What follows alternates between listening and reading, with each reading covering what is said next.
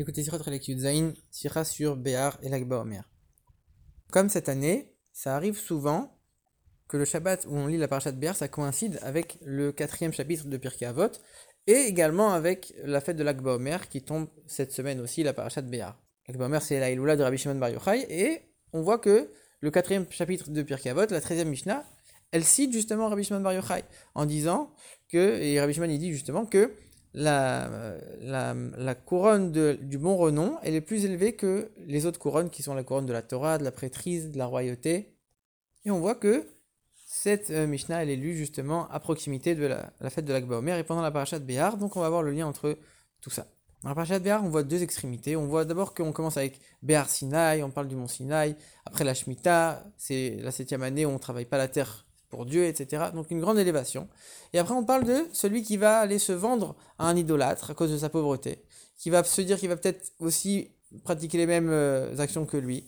Et même encore pire, celui qui va vraiment servir l'idole dans le sens où il va nettoyer, etc. Il va vraiment être aux petits soins de l'idole pour pouvoir avoir un petit salaire. Donc a priori, on voit une grande élévation et une grande descente juste après. Comment c'est possible? Alors il explique que justement, cette Torah, elle n'est pas censée rester sur le mont Sinaï. On doit la rentrer dans le monde. Et dans le monde, il y a des voiles. Et des fois même, on va avoir des manques d'émouna en disant peut-être avec la Shemitah, je ne vais pas pouvoir manger, etc. Et justement, dans ce monde où il y a ces doutes et où il y a ces voiles de la divinité, on va quand même rentrer cette Torah. Et même celui qui sert l'idole, lui aussi, on va lui dire n'abandonne pas, toi ne deviens pas comme celui qui est idolâtre, etc. Concernant la Mishnah qu'on a citée, c'est assez étonnant parce qu'on sait que Rabbi Shimon Bar Yochai c'était celui qui étudiait tout le temps, qui ne faisait qu'étudier.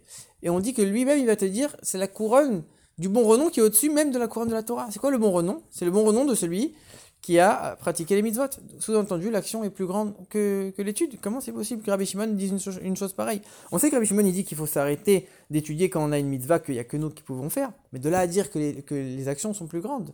Même l'Admor Hazaken, dans les lois d'étude de la Torah, il nous explique qu'en vérité, si on doit s'arrêter d'étudier pour faire une mitzvah, c'est uniquement parce qu'on sait que celui qui étudie et qui ne pratique pas, alors son étude, elle n'est pas vraiment une étude. Donc c'est en vérité pour le bien de l'étude qu'on va s'arrêter d'étudier pour faire la mitzvah.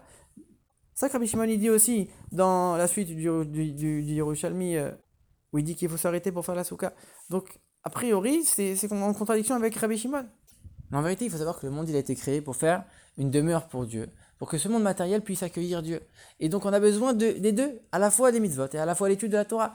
Et en vérité, si on n'avait que les mitzvot elles sont matérielles. Le monde il est matériel. On n'aurait pas pu transformer le monde uniquement avec les mitzvot. On a besoin de la force de l'étude de la Torah pour transformer le monde.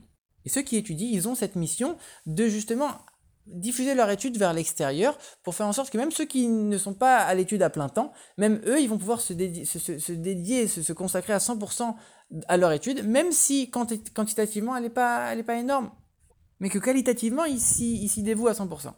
Mais comment on peut sortir d'une étude où on est plongé à 100% et aller vers les autres d'un seul coup? C'est uniquement si on a cette idée qui est gravée en nous, de se dire qu'en vérité, tout le but de l'étude, elle est là pour éclairer le monde et pour éclairer les autres. Et à ce moment-là, comme le but entier de l'étude, il est d'aller vers les autres, forcément, quand on aura cette occasion, on va le faire tout de suite. Mais c'est quand même deux opposés. Celui qui est plongé dans l'étude et celui qui va travailler dans le monde. Alors c'est deux opposés, comment unir l'un avec l'autre? Ça c'est uniquement quand l'étude elle est pour Dieu. Quand l'étude elle est pour son plaisir, pour son élévation, alors elle est limitée et en vérité on ne va pas vraiment sortir vers les autres parce qu'on aura du mal, on va être enfermé sur soi. Mais quand l'étude elle est pour Dieu et qu'on sait que Dieu il veut faire l'union entre les deux, faire que cette Torah elle ait un impact dans le monde, alors on va pouvoir faire cette union et aller vers l'autre de manière plus aisée. Et c'est ça Rabbi Shimon Bar Yochai. Il est sorti la 12e année de la grotte et a priori, il voyait les gens qui travaillaient, il ne comprenait pas et ça l'a un peu énervé et tout ce qu'il regardait, ça brûlait. Il est retourné une année dans la grotte et après la 13e année seulement, là il a compris et justement il pouvait réparer les choses du monde. Et encore une fois, on comprend la signification des chiffres. 12, ça représente la nature. 13, c'est au-delà de la nature. Quand l'étude, elle est pour ta nature, pour ta limite, alors forcément qu'elle ne peut pas avoir un lien avec le monde. Dès que tu dépasses la limite, le chiffre 13, à ce moment-là, tu peux avoir un impact dans le monde matériel.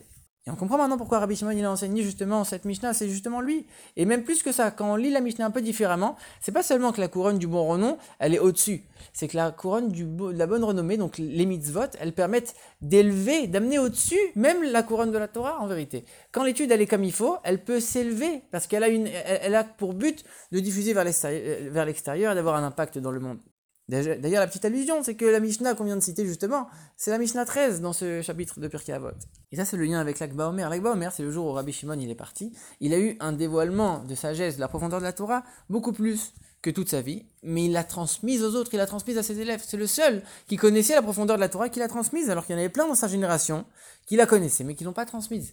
Justement, on retrouve ça avec l'Ag BaOmer, avec Rabbi Shimon Bar Yochai. Et donc, bien sûr, on comprend le lien avec Parashat Béar, comme on l'a dit au début, qu'on est de Béar Sinaï, la grande élévation, la Shemitah pour Dieu, on s'arrête de travailler, etc.